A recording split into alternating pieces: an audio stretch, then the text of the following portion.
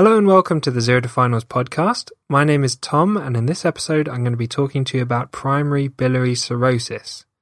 If you want to follow along with written notes on this topic, you can follow along at zerotofinals.com/primary biliary cirrhosis or in the gastroenterology section of the Zero to Finals medicine book. Let's get straight into it. Let's start with some basic pathophysiology.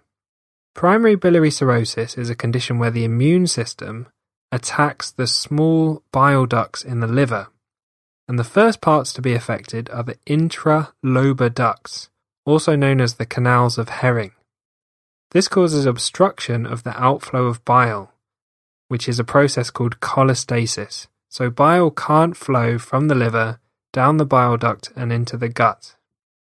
The back pressure of the bile obstruction and the overall disease process ultimately leads to fibrosis, cirrhosis, and liver failure. Bile acids, bilirubin, and cholesterol are normally excreted in the bile, through the bile ducts, and into the intestines. When there's an obstruction of the outflow of these chemicals, they build up in the blood as they're not being excreted. And the bile acids cause itching. The bilirubin causes that yellow discoloration of the skin that we call jaundice. And the raised cholesterol causes cholesterol deposits in the skin, which is what we call exanthelasma.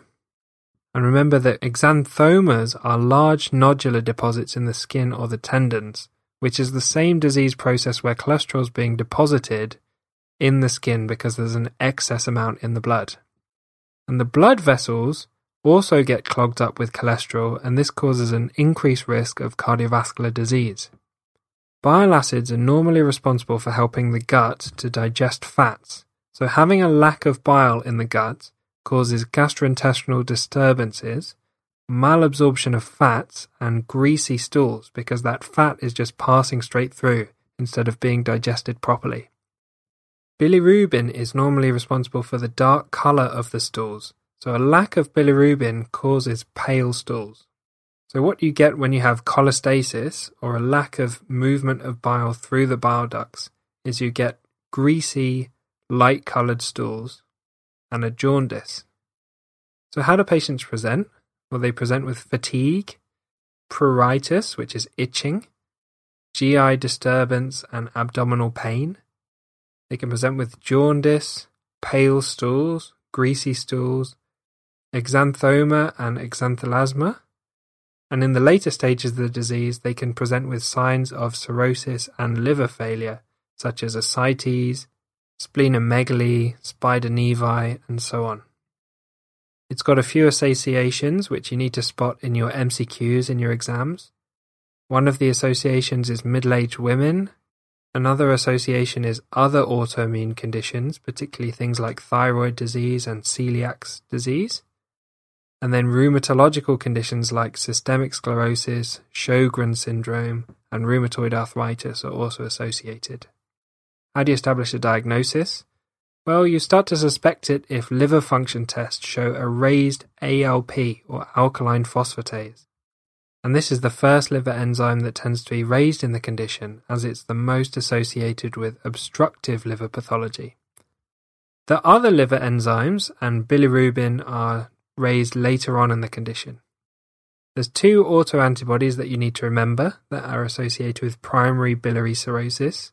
The first is anti-mitochondrial antibodies, and these are the most specific to primary biliary cirrhosis, and they actually form part of the diagnostic criteria.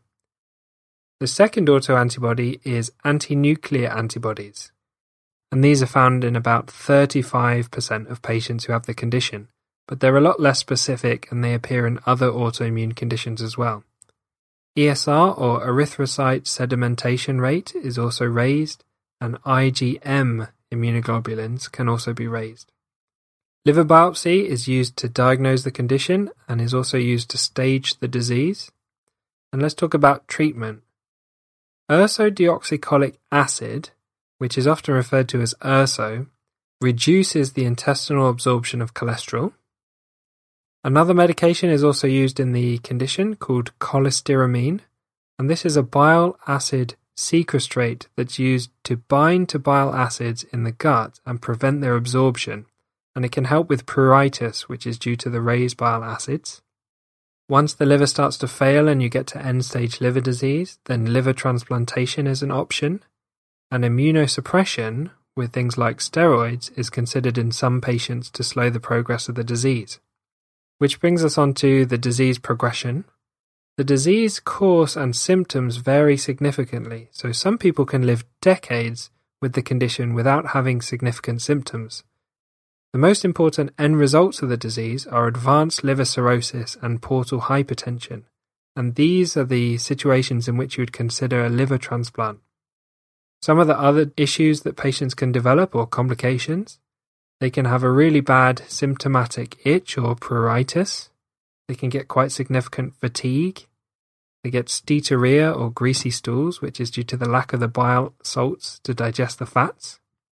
They can develop distal renal tubular acidosis, hypothyroidism is quite often associated, osteoporosis, so thinning and weakening of the bones, and in any cause of liver cirrhosis, there's always the risk of hepatocellular carcinoma.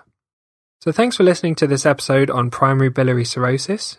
If you found this podcast helpful, please share it with your colleagues and your friends to help them out with their revision too.